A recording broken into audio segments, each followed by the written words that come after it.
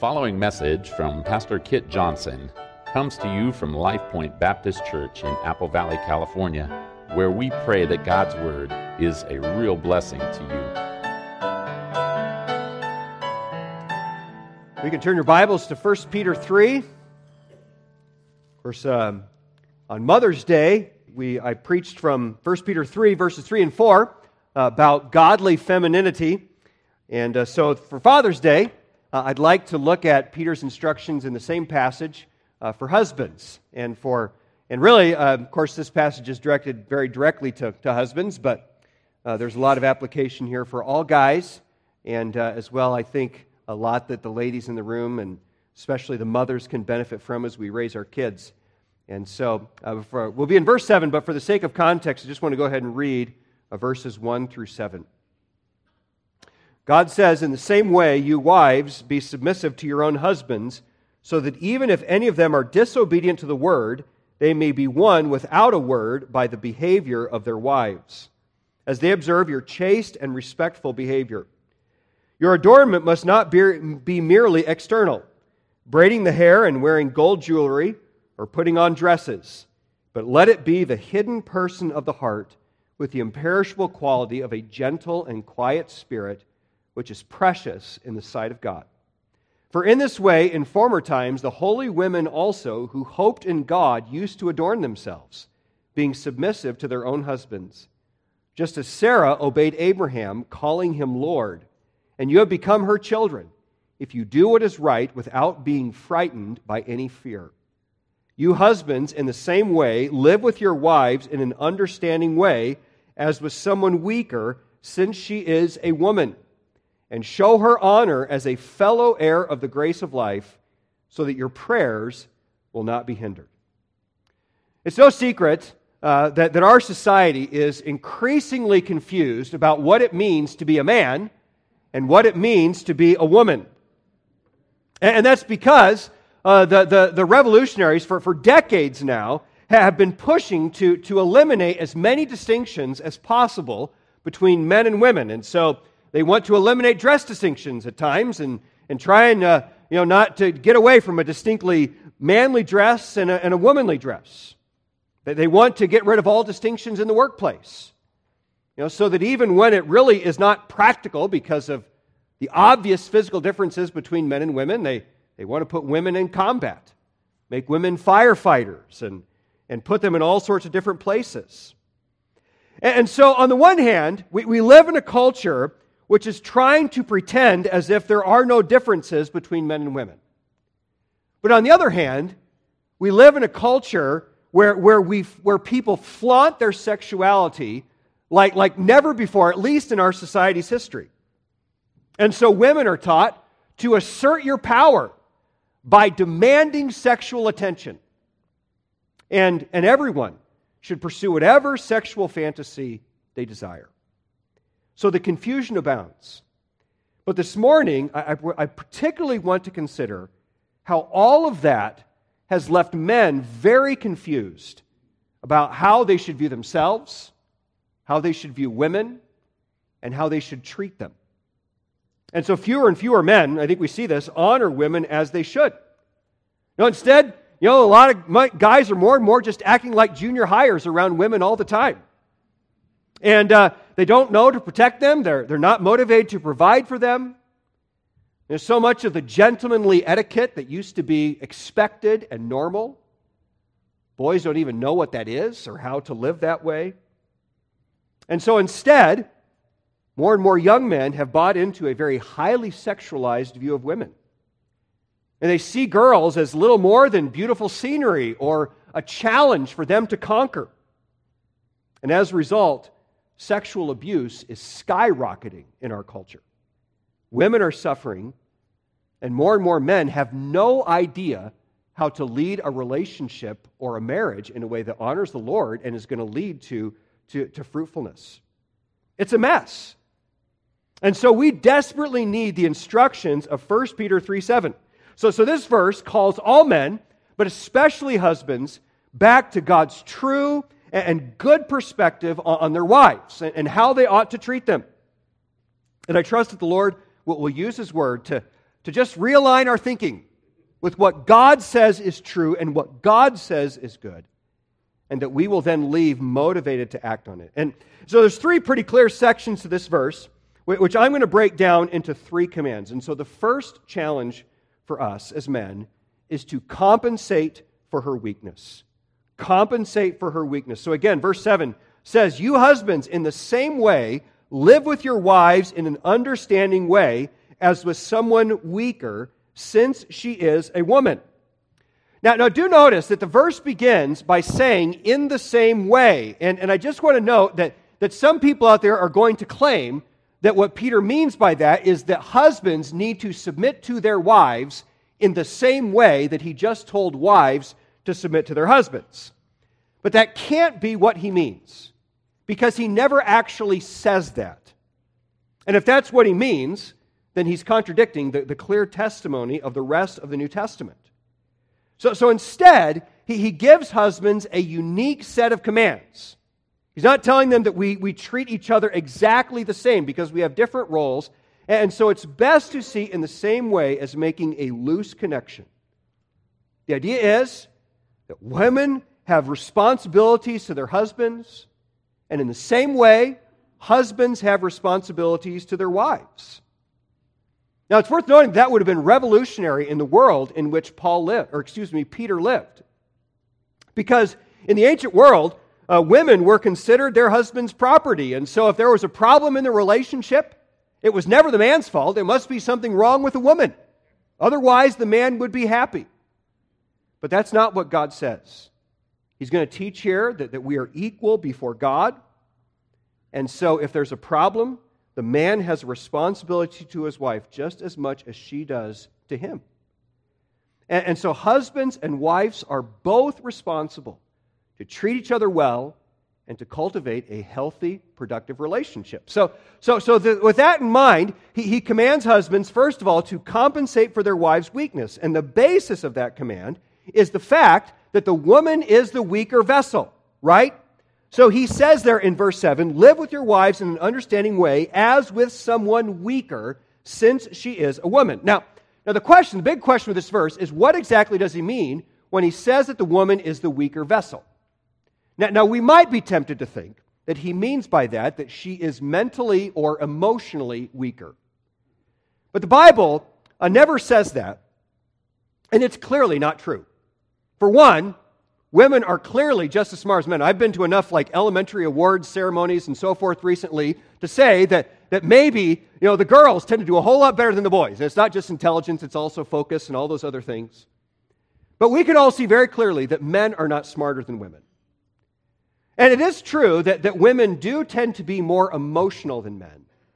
But I don't think it's fair to say that they are emotionally weaker.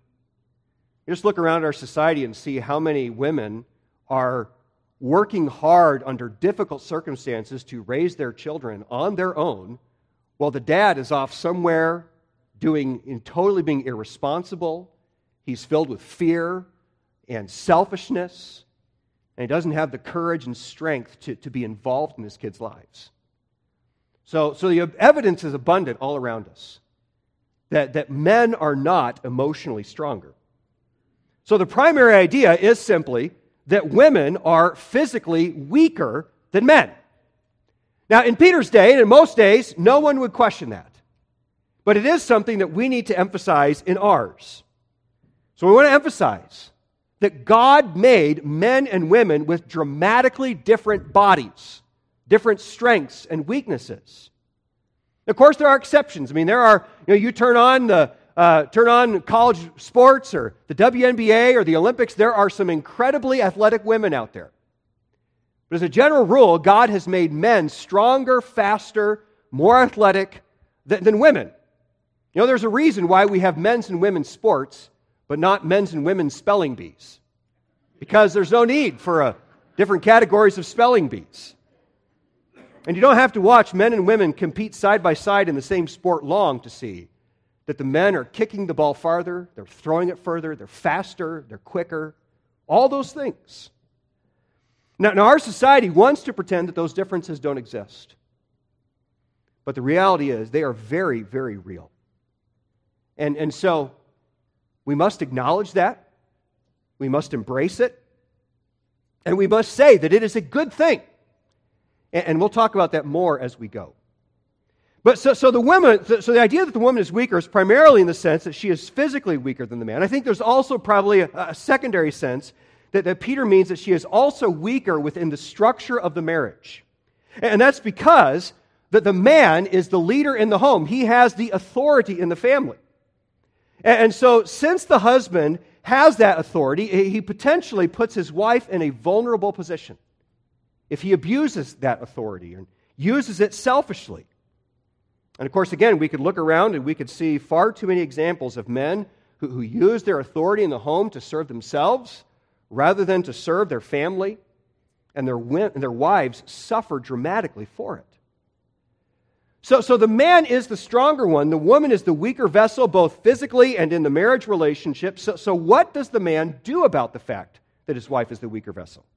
Well, Peter commands him here in verse 7. He says, to live with your wives in an understanding way, as with someone weaker. Now, for us guys, that is a scary sounding command. You're like, understanding? What is that? Well, there's a reason why Peter starts here. Because it's very important, but it's an area where most men are not very skilled. But the idea is that a godly husband is compassionate. He is patient, he is listening, he is understanding, he is thoughtful. From there, he is convictional about his leadership, and he is disciplined about every aspect of his marriage. And of course, that understanding here begins with the fact that he is understanding of his wife's physical weakness and her lower position in the marriage.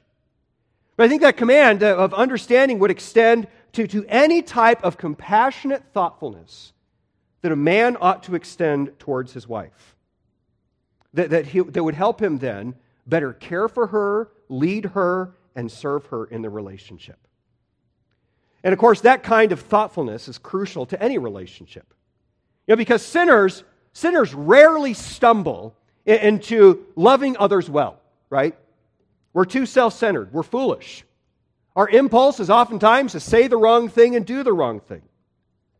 So if you are going to conduct yourself well in any relationship, then you have to have strong conviction that I want to love like Christ. You have to have a thoughtful plan about how you're going to do that. And then you have to have discipline to follow through. So God says that a godly, caring husband will work to understand his wife's physical limitations.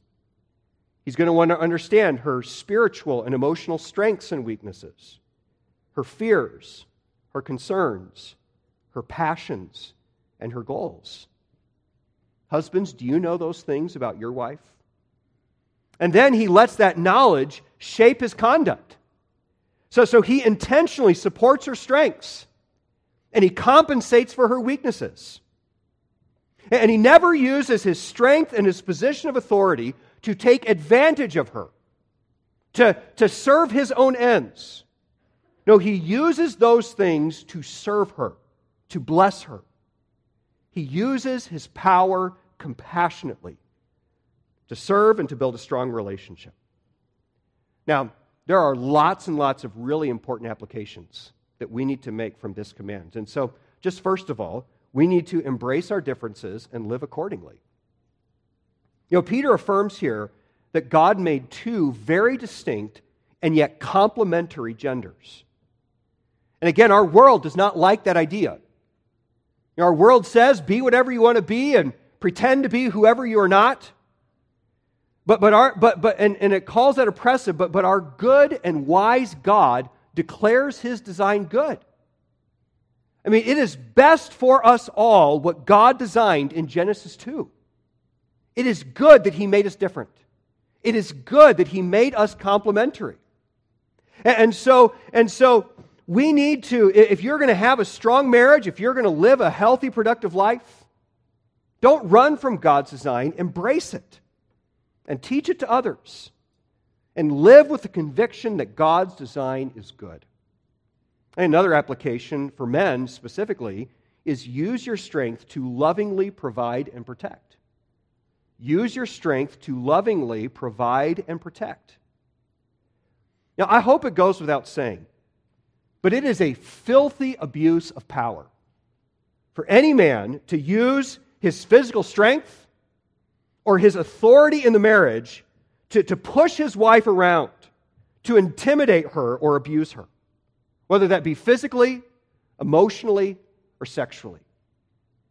Guys, there is no place for that in the heart of a godly man. And the Bible is clear here that God did not give you your strength, and He did not give you your authority to serve yourself, but to protect and care for others. So men, we need to be servant leaders. We need to work hard. We need to be tough. Don't whine and complain about how hard your life is. Do the things that God has called you to do. Find your joy in caring for your wife and caring for others, not in serving yourself. And along those lines, I'd say to the young men, we've got a lot of younger guys in this room, 6th grade and up. And so I want to challenge you to right now, you might think, well, I'm not a husband yet, so I'm off the hook today. No, you're not. Sorry. You can start right now learning how to honor women and care for them. So start building habits. You're 11, 12 years old, you can start opening the door for ladies. Don't ever watch a lady carry something heavy or do work without jumping in and doing something yourself, or at least offering to help. How dare we watch someone work hard and do nothing and stand there and pick our noses? Build habits today that honor God's design and reflect the kind of leader that Christ wants you to be, because if you develop those habits today, they will serve you well the rest of your life. Now, of course, that side of the application, in some sense, appeals to our gruff sense of manliness. Protect, provide, care for. But where this command begins to get a little bit uncomfortable is with the next application, which is invest in understanding your wife. Invest in understanding your wife. Now, frankly, that's a hard one for a lot of us guys, because we don't enjoy sharing our deepest thoughts or emotions. We want to keep them locked up tightly. And we frankly don't really enjoy listening to other people share theirs. We just would like to just avoid that whole emotion thing entirely if we could. We're doers. We're fixers. And so we don't want to sit there and listen to someone, share their heart and bear their burdens. We just want to fix it and get on with life. And Peter knows we have that tendency. And by the way, there are good things about that tendency. But Peter understands that men have always struggled to listen compassionately and respond accordingly. I mean, isn't it fascinating that here's a word to men written 2,000 years ago that hits us between the eyes just as well today as it did then? God knows our hearts, and He knows that we struggle here. So He challenges us that if we are going to serve our wives well, we have to learn to listen and to act based on compassionate understanding. So men, do you take intentional steps to cultivate that kind of understanding? Is your wife comfortable sharing her deepest thoughts with you? Are you giving her that opportunity, or is she fearful that if she opens up, it's going to turn into a mess and nothing's going to go well? Do you know your wife's spiritual struggles? Do you know what she loves? Do you know her fears? And then what are you doing with that knowledge? That brings me to another important application, which is that you must use your knowledge to serve. Use your understanding to serve. Now the reality is, you might think that some of your wife's concerns are strange, right? Like, why is she so scared of a little bug that big? Why does she care so much that the curtains match the furniture? But do you mock her concerns, or do you kill the bug? Now, of course, most of her cares are much more significant than that. So do you strive to understand? Do you strive to let her talk and to help bear the burden? Are you sensitive to her emotions? And do you respond to them with patience and grace? Now, I know that might be way outside your comfort zone. But do you love her enough to be uncomfortable? And ultimately, are you willing to obey God because this is not just about a healthy marriage. This is about your relationship to the Lord. And God commands you to live with your wife based on understanding. So men, God has blessed us with some great privileges. He's given us stronger bodies. He's given us the opportunity to go out and make a career and to work. He's given us the authority in the home. But we have to decide what we will do with that strength. Will we selfishly use it for ourselves? Or will we, like Christ, use it to serve? And by the way, whether even if you're not married, there's so many opportunities, so many places where these principles affect life. So compensate for her weakness. And then the second command that God gives is honor her equality.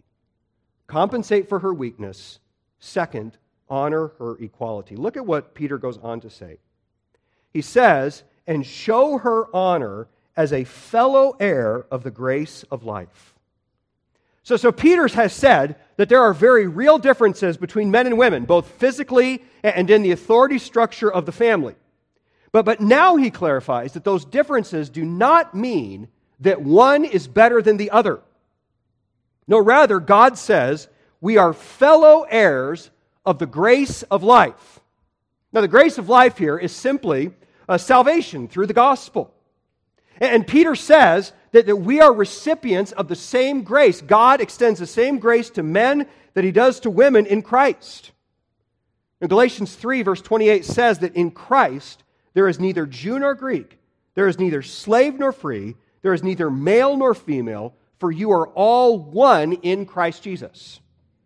Now, I do want to be clear that Paul is not saying in that verse that there are absolutely no differences in the group, among these groups.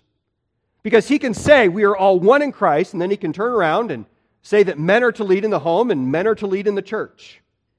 And so there are differences. But the point is that God's grace is without distinction. God loves men and women equally because we are all equally image bearers of God. And Christ's death is equally valuable to all of us. Now, again, this would be a radical claim in Peter's day. Because in the ancient world, women were considered a man's property. And so he could have as many wives as he wanted. And if one of them was irritating him, he could dump her and get another one or just add one whenever he wanted. But God denies that idea. He says that men and women are equal in God's sight. So don't buy the claim of so many people out there that complementarianism, the idea that God made complementary genders, that the idea that is somehow oppressive and somehow demeans women. Yeah, because Peter did not see any contradiction between complimenting Sarah in verse 6 for calling Abraham Lord and then turning around in verse 7 and saying that we are equal heirs of the grace of God. And we shouldn't see any contradiction either. And different roles do not mean different values. You don't think that way at work, right? No one thinks that the boss is more human than the janitor. They have different roles. And neither should we think of that way in marriage. So we are fellow heirs of the grace of life. And therefore, Peter commands husbands to honor women accordingly. Honor women accordingly. And he says there again, he says, honor her as a fellow heir of the grace of life. Now think for a moment about what it means to honor someone.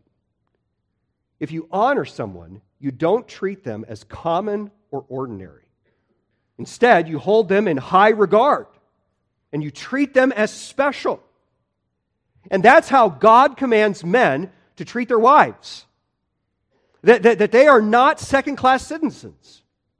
They are equals before God. And they need the respect, the honor that is due them as a result. So how do we honor her? Well, first, it's just very important for every man in this room that we absolutely reject the just sex-centered, sex-obsessed view of women that is so common in our culture. The reality is that many men in our day, they view women with little more respect than they do a nice car. It's valuable. They enjoy looking at it. but they only enjoy it, they only value it for the pleasure it brings to themselves. And men, that is absolutely evil. I mean, when you look at a woman solely through the lens of your lust and your selfish interest, you are not honoring her as an equal. You are looking at her with a disgusting sense of selfishness and pride. And God hates that degrading spirit. Whether it's someone you know, whether it's someone you see at the beach, or whether it's someone you see on the internet or in a magazine, it is wicked, and it is not giving women the honor that Scripture demands. Now, I do want to emphasize that the words selfish and degrading are important there, because God is not saying that to the single men in this room that you should not be attracted to women. You should just squelch every sort of attraction. And He's certainly not telling husbands to stop being attracted to their wives. No, physical attraction is part of God's good creation. And it is good as long as it remains in its rightful place. It has to remain in submission to God's commands about purity and holiness and order. And of course, as well, it has to remain in submission to genuine sacrificial love. It's only when we allow attraction to reign over those things, where that desire reigns over God's commands and that desire reigns over serving sacrificially, that it becomes sinful. And guys, if you're tolerating that kind of sin, you need to see it for the evil that it is. Because there is no love, no Christian love in lust. And we throw that idea of love around a lot of ways in our society, don't we? We can talk about loving a steak. You don't love a steak the way you ought to love your wife. At least I hope not. And so love is something very different. And if you're lusting, you are not respecting her, you are not honoring her, and so put it away. I think this command also confronts the sinful tendency of some men to begin thinking that we are superior to the women around us. It's very easy for a man to begin thinking, well, that because I pay the bills, because I'm stronger and because I have the final say in our home, that I'm better than my wife. Now, you might be smart enough not to say that. But a lot of times it shows in the way men conduct themselves in the home. That they spend money because it's my money. I made it. And I'm going to do what I want because I'm the man. Or to begin to lord it over and hold it over the wife's head. She goes out and spends some money and you're like, you're spending the money that I made. Because you really think that in some sense you are better than her. Because of your success, because of your authority, because of your power. But Jesus never used His authority or His strength to selfishly serve His own ends and His own purposes. Jesus used His authority, His power, to serve those He loved. So men, follow His example. Use your position and gifts to serve your wife and find your joy in her happiness, not in indulging your desires. I think as well, this command should challenge every man in this room to honor our wives and all godly women as precious and valuable. Proverbs 31 verse 10 says, "Who can find a virtuous wife? For her worth is far above rubies." And so men, we all need to cultivate a healthy respect and care for women that honors their dignity and recognizes them as equal recipients of God's grace. And that applies to every man in this room from 10 years old to 95. So this verse gives husbands two commands that are significant for all men. We need to compensate for her weakness and honor her equality. And then he concludes the verse with a sobering warning, which I'm going to summarize with a challenge to understand your accountability to God. Look at how he ends the verse. He gives these two commands, and then he says, so that your prayers will not be hindered. Now that sounds really serious, doesn't it? What does he mean when he says, so that your prayers will not be hindered?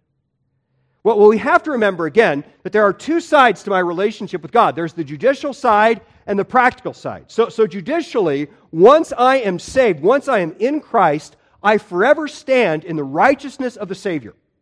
And so when God looks at me judicially, He always sees the righteousness of Christ that never changes, it never waxes or wanes. No matter what I do, I am always in Christ and I am always justified in Him. But the New Testament also commands me to please God. And it warns me about the danger of failing to do so. And that's what Peter does here, right?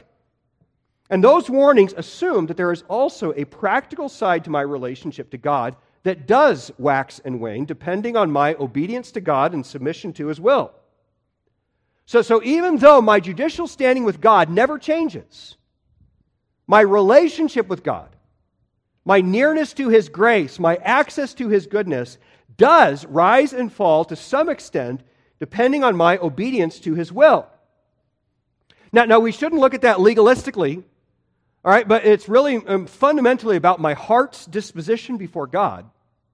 But he is saying that my obedience to God does affect my relationship to Him.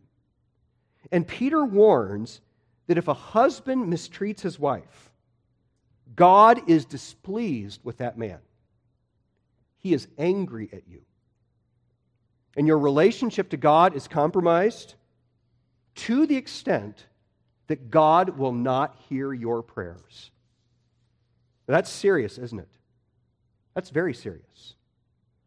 So men, if you are mistreating or neglecting your wife, it's not just that your home is probably suffering. Your relationship with God is suffering. And God, to some extent, will cut you off from His grace. And I think it's safe to assume that the same goes for any man who fails to honor the women that God has put in his life. Because think about the heart of God. I mean, God is a father to the fatherless. He is a friend of the weak. Throughout Scripture, we see consistently that God has a special care for those who cannot care for themselves. Jesus ate with sinners and tax collectors and had a special place in His heart for reaching out to them. And so He despises those who use power to abuse the weak for selfish gain. And so when a man does that with the authority and the strength and the privilege that God has given him, it angers God. It displeases Him. So understand that this verse touches at the very heart of who God is. Guys, this verse is not just here to help you have a peaceful home, to help you resolve conflict, to make your life more pleasant. No, the instructions that God is giving us in this verse hit at the heart of who He is and of His love and His righteousness. God gives this command because it is right. And this is what He demands of Christian men. And if you reject His command, God will not hear your prayers. That's very sobering. It's very sobering to imagine that you have a need and you are crying out to God to help you solve your problem. And it's as if there's a wall between you and God. And it's terrifying. It's terrifying if you realize just how dependent we are on God's grace. And yet that's exactly what Peter says will happen if you do not obey God's command. So you must honor your wife as a fellow heir of God's grace. And every man in this room, whether you're married or not, needs to embrace the responsibility to honor and protect the women that God has put in your life as equals before Him. And of course, that's especially true here for fellow believers. Because he talks about us as being fellow heirs of the grace of life. So he's especially thinking, of course, here of a Christian wife, but I think by extension, all of us should be thinking of all the women that God has put in our church in particular, our sisters in Christ, and understand that God has given us a responsibility toward them. Now, I understand that obeying these commands can be very uncomfortable. Now, maybe, you think of that dwelling with understanding. And I'm sure there's guys in this room say, I'm just not very good at open conversation. I'm awkward. I'm not very sympathetic. I don't listen well. And so if I try and do this, it's going to be weird for me and weird for her. So let's just pull out our phones and sit in the same couch and ignore each other. Maybe your life is very stressful. Your job is stressful. You put in long days, and when you get home at night, you are exhausted. And by the time the kids go to bed, there's nothing left for your wife. At least that's what you tell yourself. And so we can think, I just got too much on my plate. My wife's going to have to deal with it, because I got nothing left to invest in her after everything else that I have to do. Maybe you're trapped in a perverted mindset about women.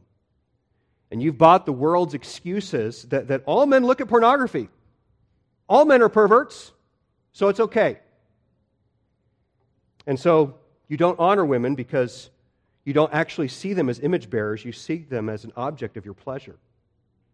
But men, it doesn't matter what excuse you may have or how legitimate it might feel to you. Because we can convince ourselves of a lot of nonsense. If you fail to obey this verse, it is sin. You are disobeying God. God is not pleased with you. And when you pray to God, outside of confessing that sin to the Lord, God does not listen to your prayers. So I want to urge you to confess your sin to the Lord and ask for grace to change. Commit yourself before God to obey His word.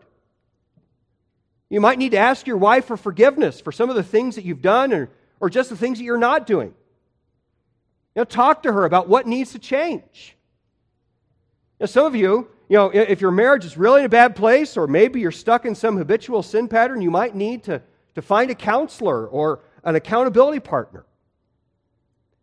So, and even if you think you're doing well, ask your wife what she thinks.